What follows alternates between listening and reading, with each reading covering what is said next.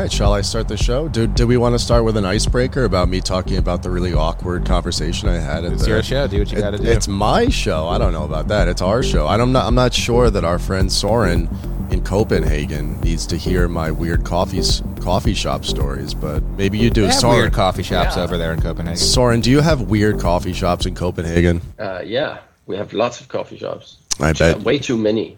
Too many, okay. That's a bit weird in itself, I think. It is, yeah. There's a mass proliferation of weird coffee shops all around the hipster world. One of the things I've actually talked with my friends about recently is that I think people sit extremely closely in coffee shops in Copenhagen. So it's completely impossible to have a private conversations. And for that reason, I don't really like I don't like drinking my coffee in the coffee shops because I feel like everyone is listening to all conversations. Oh, they're like spies everywhere. They're trying to get in on the spicy communist theory you're talking with your buddies at the coffee shop. Exactly. They're trying to steal your theses.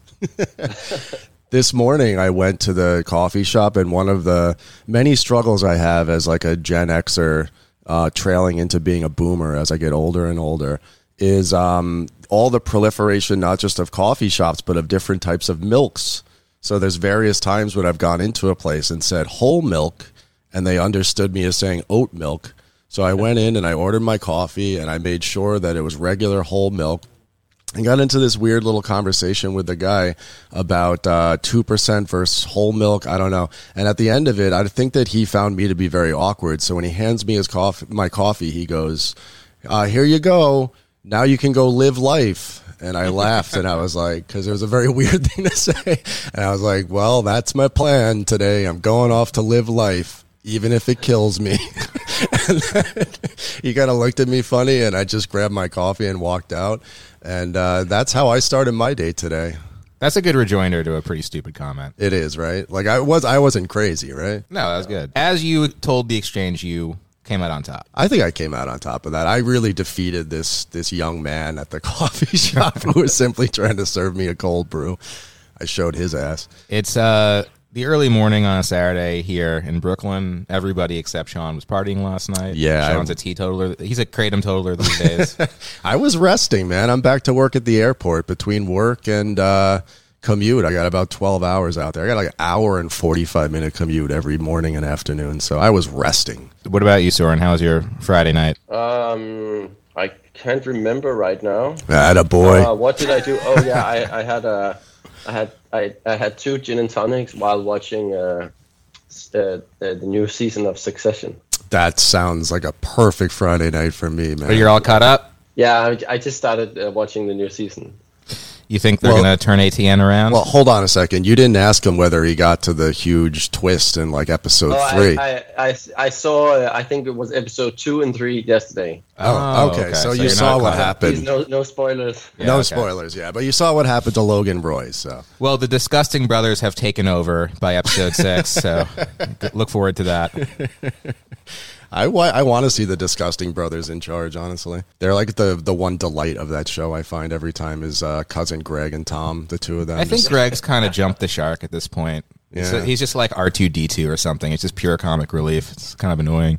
But I like everything else that's going on the show.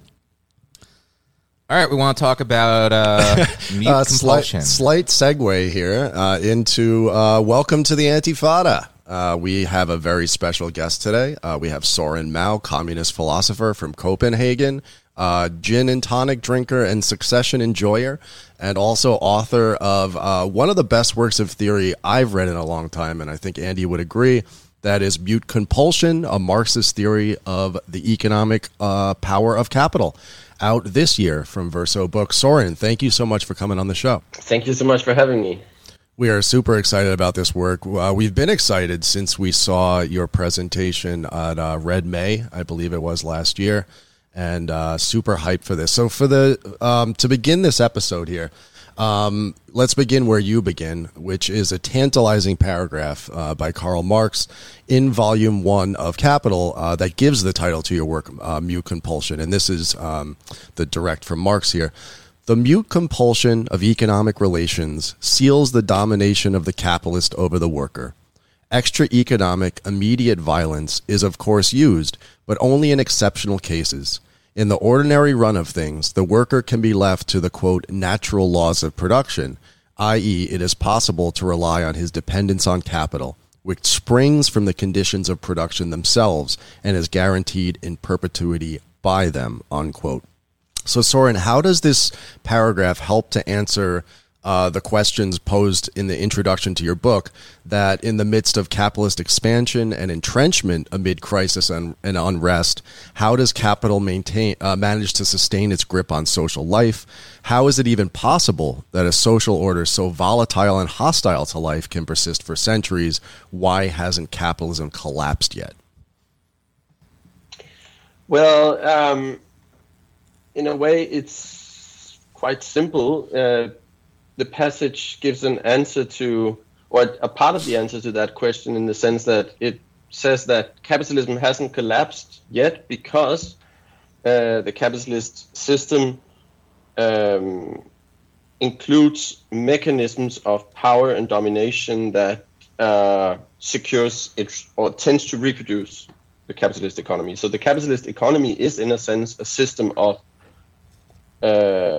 domination, a system of mechanisms of power that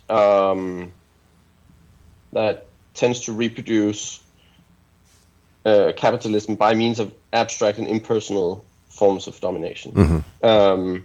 But I should say that I think that this passage expresses the basic idea very well, and I like the expression "mute compulsion," which I used as the title for the book.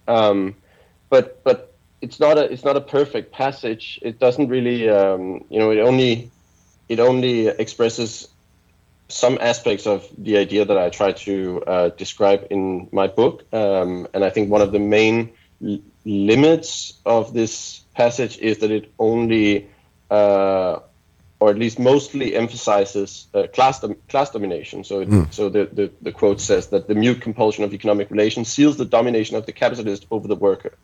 But as I demonstrate in my book, Marx's analysis of capitalism also tells us a lot about how capitalism reproduces itself by means of power mechanisms that cannot be reduced to class domination, but also forces capitalists to act in a certain way. So, yeah. So one thing I thought of was, when I'm reading your book and trying to grapple with the concept of the mute compulsion, there's a way that Marxists, me included, tend to think or talk about materialism in a way sort of like how Freud talks about the id, or bourgeois scientists talk about genetics, this like term that can, if used properly, can just explain everything, every thought, action, desire, everything in the world can be explained materialistically to some extent, or like the potentials of one political's thought or action can never really stray too far beyond the limits or the broader desires of their class positions, which is something that people sort of talk about when they have this discourse about the middle class or the PMC. Is that something like what you mean with mute compulsion? Like you can never get too far beyond your class position? I'm not sure I understand what you mean. Do you mean if there's a danger that mute compulsion it's a concept that there's a danger to try to explain everything by means of that concept? Or I think he's asking, is mute compulsion, or that is to say the economic power of capital, a way of explaining how limitations upon our particular actions are based on our class position, or that there is like an override? Tell me if I'm wrong, Andy, but that like the abstract and impersonal domination of capital makes all of us kind of overdetermined in our social actions. Is that right, Andy? Yeah, that's basically what I mean. So it is definitely a concept that tries to explain how our actions are limited by economic structures or relations of production, and how power is exercised by, or how capital exercises power by shaping the environment that we act in. Does that make sense? Is that an answer to the question? So the environment that we act in has like certain like a architecture, or like you can think of it as like maybe a labyrinth. Like there's we feel like we have choices, but there's only certain choices, and we're sort of led in one direction, and the way that we're led in that direction is by the violence of the capitalist state or the market, or just by the economic incentives or necessities of living. Yeah, price mechanisms, for example, that if your rent goes up, then you have to work more, or if you if your price on medicine that you need to have goes up, then you need to do something or move, or like in that sense, the market price movements are a part of our environment that we're forced to respond with our actions, right. Respond to. So, like, an interesting discourse that pops up, all the time here in Bushwick. I'm sure it pops up in Copenhagen as well. Is gentrification, and you get into this sort of cycle where people say people are moving here because they're gentrifiers and because they want to like colonize the neighborhood, but then the people who move here tend to say like, well, I have a job in New York and I can't afford to live anywhere else. So yeah, I think maybe mute compulsion can kind of help explain choices like that in a non-moralistic way, right? Yes, exactly. Yeah, and so it can hopefully help us understand that the problem is that gentrification is probably an inherent part of capitalist urbanization, driven by economic dynamics of capitalist production, and not by. So the problem is not people moving to certain neighborhoods, but the capitalist market and the capitalist relations of production that forces them to do that, or if not forces them to do that, then at least makes it very difficult not to do it. Mm-hmm. I want to go back to the questions again posed in the intro. So again, it's how does capital manage to sustain its grip on social life? How is it possible for this order to maintain itself, and why hasn't it collapsed? A kind of meta question for you. Why did you choose to delve into Marxology to answer these questions? Why did you feel like you had to go back into capital? Why is it you think that Marx's mature theory is useful for this? And then in a broader sense, in what way has bourgeois social theory failed us in this regard? Oh, sorry, can you just quickly explain what Marxology is? Oh, Marxology is something that we all do on this show, which is that you're trying to find the genesis of modern social phenomena or political phenomena, and so you delve back, you re-enter Marxism. You go and you read Capital's Volume 1 through 3. You read the Grundrisse, trying to find from 160-year-old theory the sort of basis for social life today. Marxology is like a kind of minute reading of Marx's theory and the people that came after them in order to try to cull something important about today. It's like the understanding of the way Marxist thought develops and changes through time, right? Yeah, and Søren, you deal with this a lot when you talk about the New Marx lecture, the kind of resurgence of Marxism in the 1960s, people going back and rereading Marx and kind of breaking from, let's say, dogmatic conceptions of coming out of communist parties or Marxism, Leninism more broadly, or Maoism. Not Søren Maoism, of course, but Mao Zedong. Yeah, well, on a personal level, I think doing Marxology is a very enjoyable thing to do. Me too. I was constantly there could have been so much more Marxology in the book. I really had to limit myself, because I could easily have had done that a lot more. But that's not a good reason, of course. Well, I think my answer would be that I think Marx's writings contain the best resources for understanding the world we live in, or at least the economic system we live in, understanding capitalism. And I hope that my book shows that it's useful to go back to Marx and read his writings in order to understand the world we live in today. And I think that in a certain sense, Marx's writings, Marx's critique of political economy, his analysis of capitalism, is actually more relevant today than it was when he wrote it, because the thing he writes about in the last 150 years, the things that he writes about or wrote about have only become more dominant and more important and more generalized, really, right? Marx is exactly. in the mid 19th century. He's talking about this world-spanning universal system, which is just really coming into like the beginning of its maturity.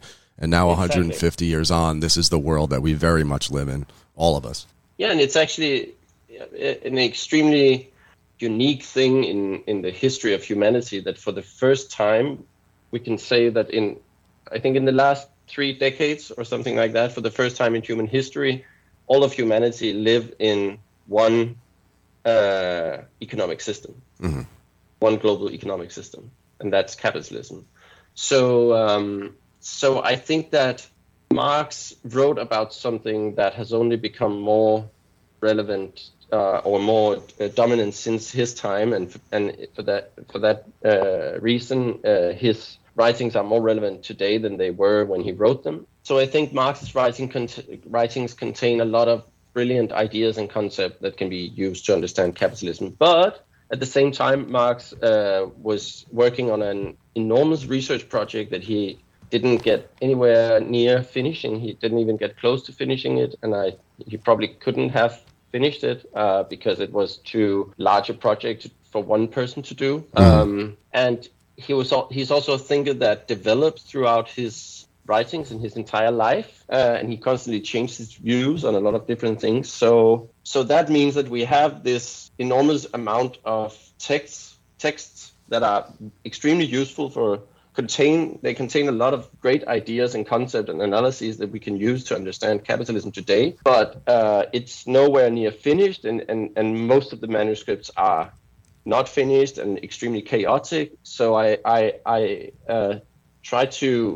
think of Marx's writings as a kind of reservoir of ideas and concepts that we can, there's not a finished theory, but there are a lot of elements for a theory that we can use and develop further and combine with insights from other authors and thinkers and traditions. To answer your question about Marxology more specifically, if we by Marxology understand discussions about what did Marx mean about this and that, and how did his thought develop, I tried to limit that in the book because I wanted to write a book about capitalism and not about Marx. But sometimes I found it necessary to go into discussions about Marx's thought and how it developed, and in order to excavate the ideas that I wanted to excavate. So that's why I'm delving into Marxology at certain points in the book.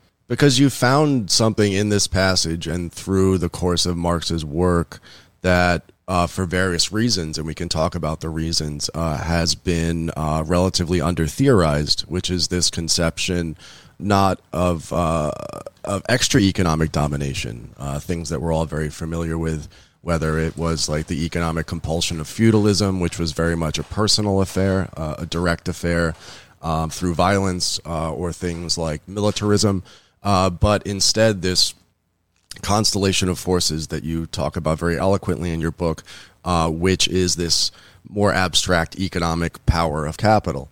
Why do you think that was under-theorized? Why do you think that more Leninist or Gramscian notions of how capital sustains itself on a systematic and granular level seem to be more important, let's say, in the 20th century than today? That's my question. Go ahead. Yeah, so I think there are many different reasons for that, both historical reasons and political reasons and theoretical reasons. I think the first generations of Marxists, the classical Marxists in the late 19th century and early 20th century, tended to focus a lot on the role played by state violence in the reproduction of capitalism. And I think that's to a certain degree a reflection of the historical circumstances they were in, the imperialist phase of capitalism or imperialist expansion in the late 19th century and early 20th century, and wars, World War I, for example. I think there were good reasons actually to emphasize the centrality of state violence in the reproduction of capitalism at that point in history. So in a sense, it made sense to focus on that, as Lenin did, for example.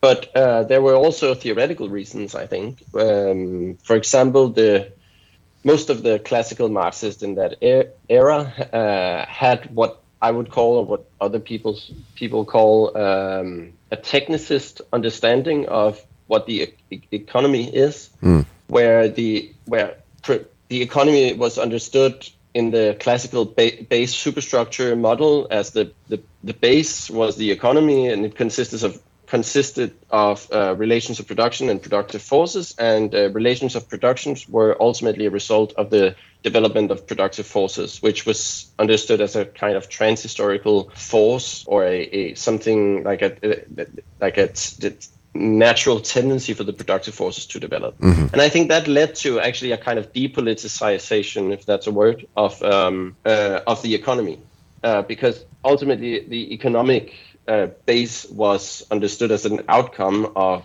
the development of the productive forces, which means that the economy wasn't really understood as a set of social relations and relations of domination. Instead, domination and power was something that happened in the superstructure, in the state, and that tried to hold back the development of the productive forces that would ultimately destroy, with necessity, destroy capitalism and create a new socialist society. So that's theoretical reason for why the Marx, the things he wrote about mute compulsion and economic power was not really taken up and developed. Another important thing also was the popularity of the idea that capitalism had entered a monopoly stage in the early 20th century, because that was, I think, that was almost universally accepted among Marxists in the early 20th century. That the era of laissez-faire had passed, and that the rules of reproduction have changed.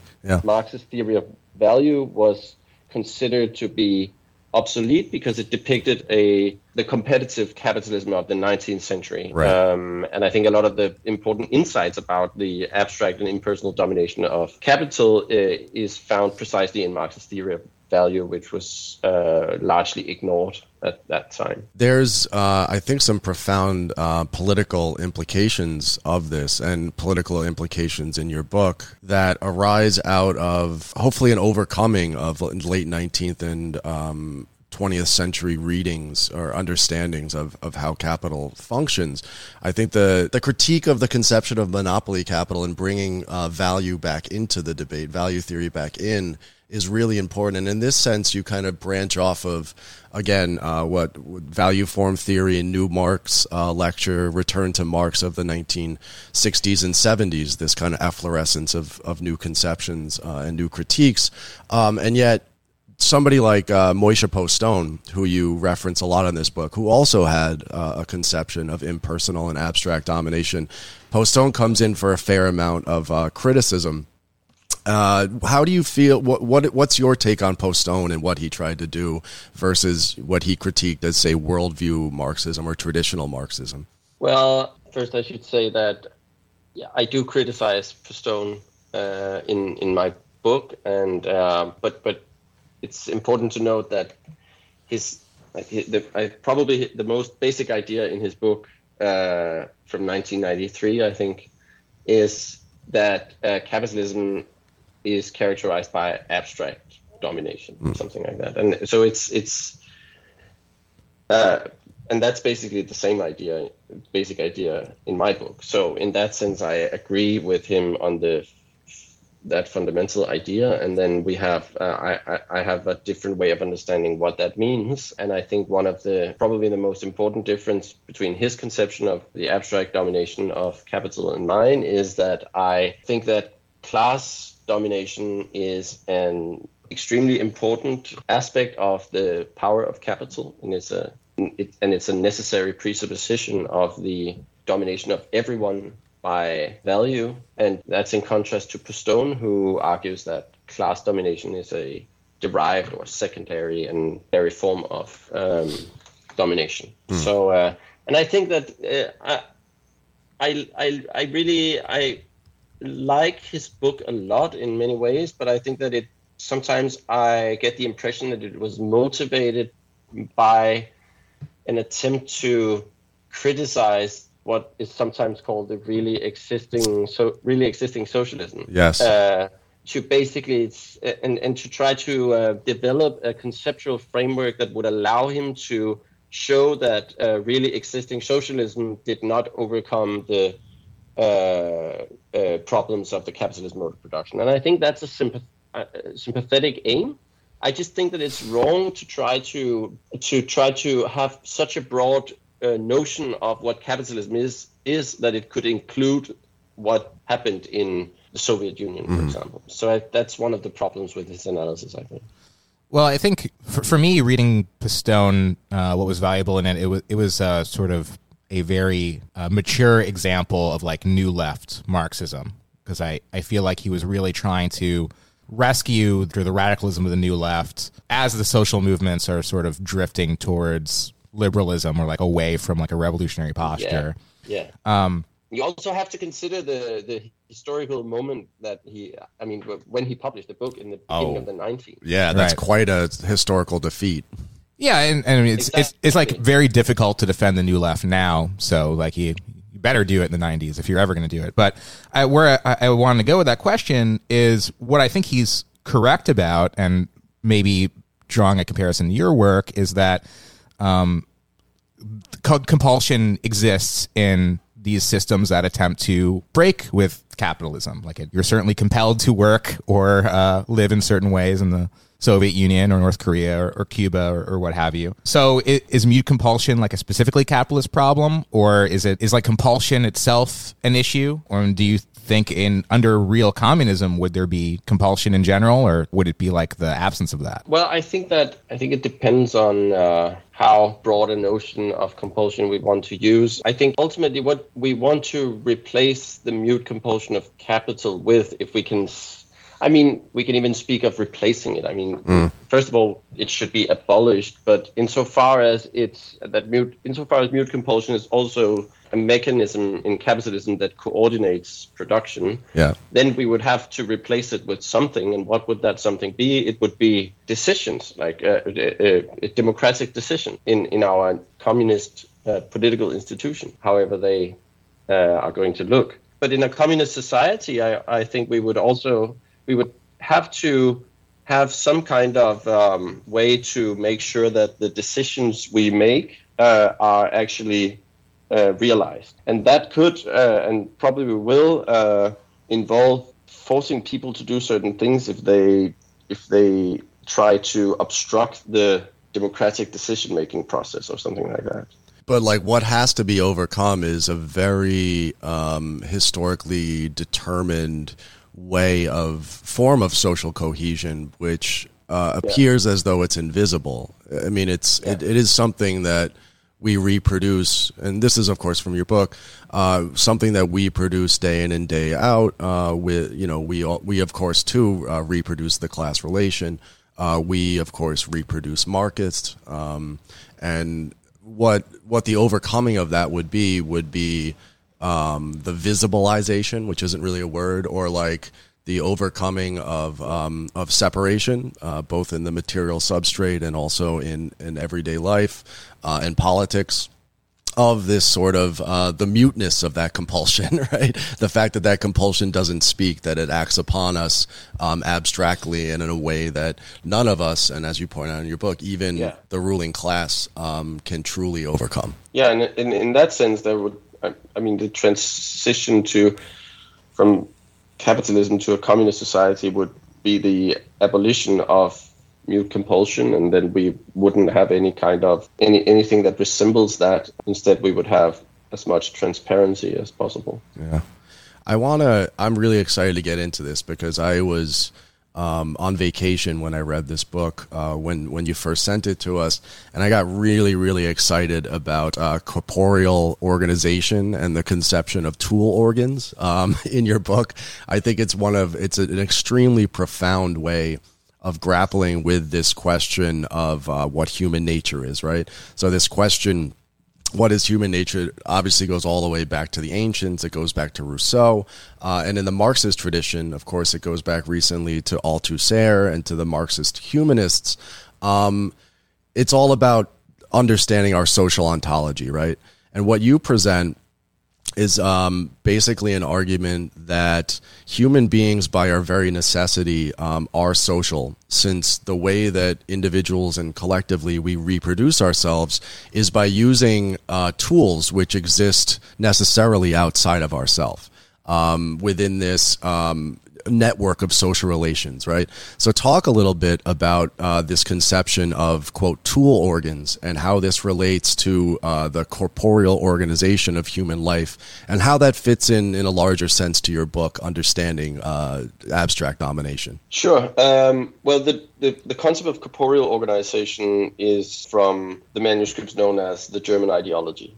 And there's a famous passage in those manuscripts where Marx writes that humans are distinguished from other animals by means of religion or consciousness or reason or something like that. And then he says they themselves begin to distinguish themselves from other animals the moment that they begin to produce. And this is a step that's conditioned by the corporeal organization of human beings, something like that. So what he's saying is that what specific thing about human beings is that they produce, which means that we don't just immediately consume our surroundings, we transform our natural surroundings in order to consume them. Have to build something to live in, or make clothes to wear, and process or cook food in order to eat, and so on. So that's one of the defining things about human beings, that they produce, and that's not. It's Marx doesn't claim that only humans do that, but just that humans do it to a higher degree than other animals and in a more complex way. But the thing is that he doesn't really specify in those manuscripts what he means by the corporeal organization and how that's... So he basically just says that what's specific about human beings is that they produce, and that's a result of their corporeal organization. But then he doesn't really explain what that means.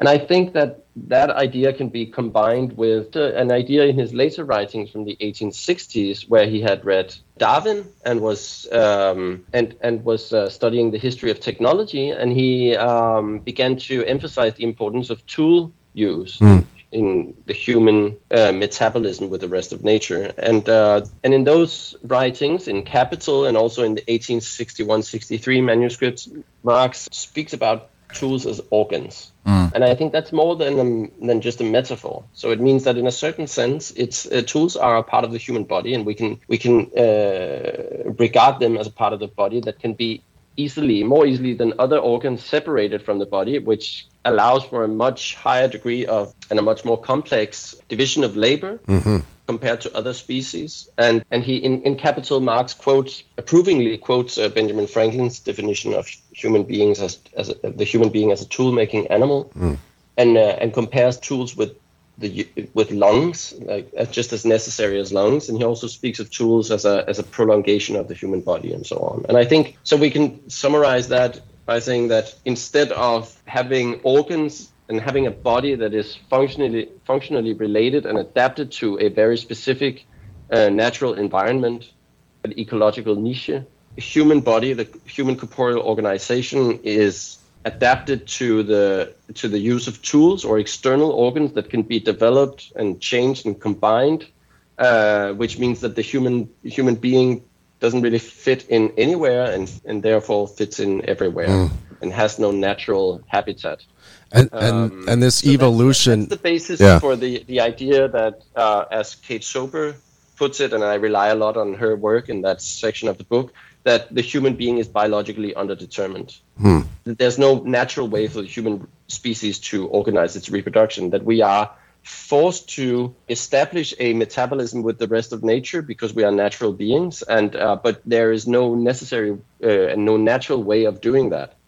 So it's always up to us as a species to find out how to organize that metabolism, which means that the human being is a political creature already in the way the body is organized. Right. That there's no natural form of society, and I think that also undermines a lot of romantic criticisms of capitalism, for example. That capitalism doesn't contradict human nature, and communism wouldn't be a realization of human nature because no mode of production could be that. There is no such thing as a natural mode of production. there's only political struggles. And okay, so that's, and how is that related to the main theme of the book? Well, that I think that explains this analysis of tool use and organs and corporeal organization explains how economic power is possible. So it explains why human beings can become so entangled in property relations, because parts of our bodies circulate in the social environment and can become monopolized by some members of the species and so on. So it kind of explains how it's possible for capital to separate life from its conditions and to place itself and to integrate itself into the metabolism with human metabolism with the rest of nature. Extremely profound. There's a quote floating around. I think it was Sartre by way of Badiou, talking about how if human beings remain in this social evolutionary cul-de-sac that they're in right now within capitalism, where you have these abstractions dominating life, where you have our life processes and our metabolism dominated by markets, dominated by capital. You have this radical separation of what it is that we create from our means to recreate ourselves, that if we are stuck in this and we don't move to the sort of conscious expression of human potentiality and human production that is communism, then human beings will remain nothing more than ants, essentially. We will be going through the motions of our daily tasks, unable to rise to the potentials of consciousness, universal consciousness that would come from being able to decide truly, collectively, what it is that we're actually making. We would be ants in an ant farm, basically, which I think is very profound, and I think is connected very much to the argument you're making. Yeah, I didn't know that quote. Was it from Sartre? I believe it was from Sartre, yeah. So profound stuff. Andy, did you want to throw a question out? Well, I guess my questions were more about political takeaways from the book. Like, two things jumped out to me. So I'll start with, you write in the end about like the purpose of theory, and like you don't really draw, like, there's not like a what is to be done chapter in the book, and like, not every book needs to have something like that. But as much as I got out of the book, I found myself sort of lost at times. And one chapter that really jumped out to me was the chapter on competition. There was this sense that since competition is like what unifies the proletariat, competition between workers to sell their labor power at the market, since that gives this sort of, unifying relationship with capital, which itself is divided, there's a chance for unity through that competition, which is contradictory, but I think I see what you mean. But the way that I experience that competition, or the way I perceive it in my life and the life of people around me, is there's a lot of backstabbing and divisions and resentment and distrust. I guess, trying to broaden that question out, like these various compulsions are what unite us, and like we can see the commonality there, but the way that they tend to play out and experience it is through division. So I don't know if there's a solution to that in the book, or if you're just sort of defining that problem. Well, I think that paradoxical thing about competition is that it's a mechanism that of course separates the units that compete against each other, whether it's workers who compete or capitalist companies that compete against each other. But the paradoxical thing is that it's also a mechanism that unifies the capitalist class. And I think that's also one of the reasons why actually we can talk of, in a sense, capitalist class domination is class domination in a stronger sense than pre-capitalist class domination, because the capitalist class is so much more unified in a sense, because they're competing against each other. But I don't think so. So what I'm saying, what my claim and my argument in the book is that competition separates capitalists, but it also unifies the capitalist class.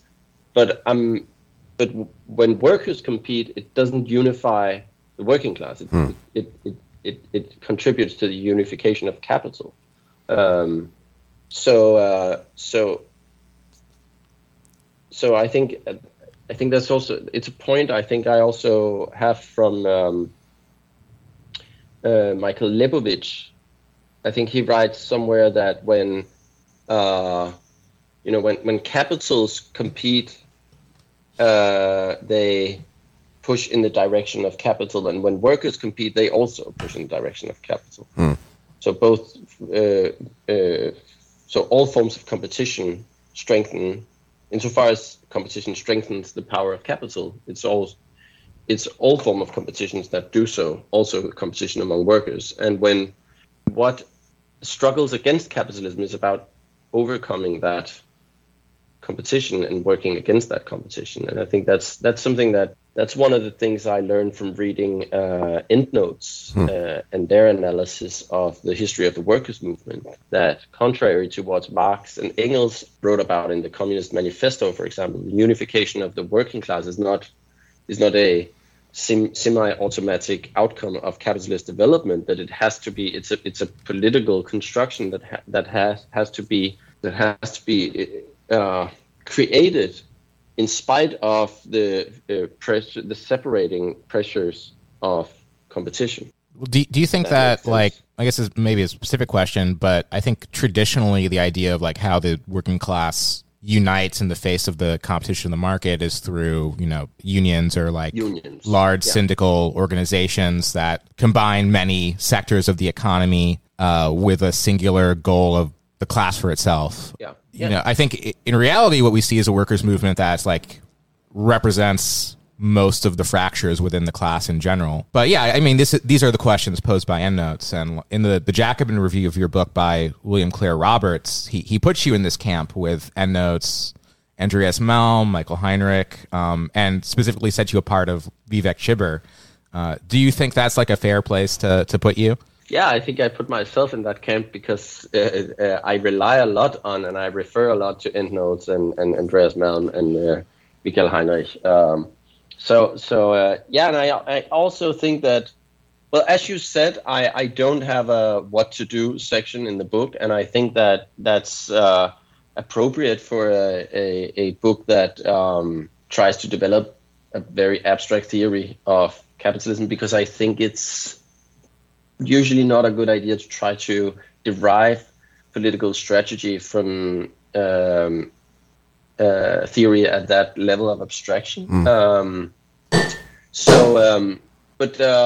If I think insofar as there are political strategical consequences to be drawn from my analysis, I think they would point in the direction of a lot of what the Endnotes Collective have written, and that branch of what was once called communization theory. Interesting and talk. Especially the idea, and I think especially the idea that, which is also a popular idea among Marxist feminists, that we shouldn't imagine overcoming capitalism as a process where first we dismantle capitalism and then we build an alternative. That overcoming capitalism requires us to immediately begin building alternative ways of reproducing ourselves. That is what dismantling capitalism is about. I think Jasper Burns puts it well I think it was in his piece in Endnotes 5, where he wrote something like, one doesn't win the Civil War to construct communism, one wins the Civil War by constructing communism, something like that.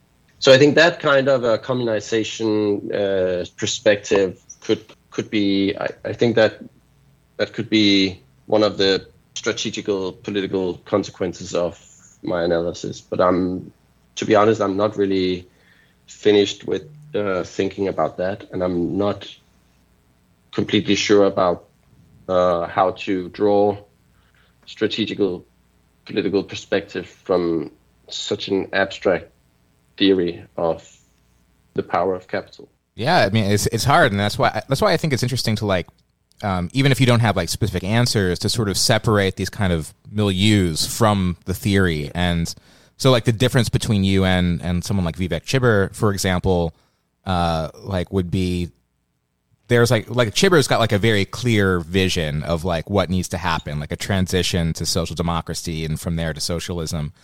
Whereas like the Endnotes line is more like a journey into the unknown, right? And like Marx himself, like he didn't have these clear answers either. These are unfinished works that are, the more you read it, the more frustrated you get. Yeah, and I think that we one of the things we really need today is a better idea and much more discussion about how a communist mode of production what that could mean and how that could look and what it would look like. And I think that that's why there are a lot of great thinkers working on that right now, such as I'm looking very much forward to, for example, to the forthcoming books by Cordelia Belton and Aaron Benanav. I think both of them are working on books about how communism could look, and I think we need more of that. At least one of the things that your book does is present a negative portrait of what communism looks like, excavating on this level of abstraction, as you say, an under-theorized aspect of capitalist production and reproduction that we can, I think, all use in order to understand better the impediments to what it is that we need to be building. Now, Andy and I have been fortunate to have read your wonderful book. The people out there at home should very much be interested in picking it up. It's really, really good, folks. If you're interested in this stuff, it's going to be great for you. Where do you go next with this? What is it within your research project that you've uncovered that you hope to take with you in the future as you continue your work? You mentioned the political aspects of trying to unpack this stuff. What else are you working on at this point? Well, actually, right now I'm working on a research project that tries to develop the ideas about corporeal organization. Oh, great! That's my shit. Actually, right now I'm going in a more philosophical direction, and to try to turn that into something like a Marxist philosophical anthropology, and a Marxist theory of the body. So I'm actually trying to develop that part of the book further. But I'm also preparing to hopefully write something more about like a concrete idea about how a communist society what that could look like. I'm hoping to find the time to write something about that. Excellent. I wrote an essay earlier. I think it was last year in Danish about it, and I really feel like I think I could write much more than that about it. So I'm hoping to find the time to do that. I think my writing Mute Compulsion has also helped me to think about communism I think it has made me think about how we could have mechanisms in a communist society that would try to externalize, instead of externalizing relations of dominations in our material and social surroundings, how could we think about externalizing communist social relations in our infrastructures and in our economic relations? And could we imagine a kind of what I've called in an essay, communist resilience, as a communist version or a communist use of the human capacity to externalize social relations in our surrounding? Could we imagine building economic mechanisms that could prevent counter-revolutionary forces to re-erect class society, for example? That's something I really want to think more about. And we'll have you on another time, and we'll talk further about these issues. Thanks again. Thank you. Yeah, I look forward to that.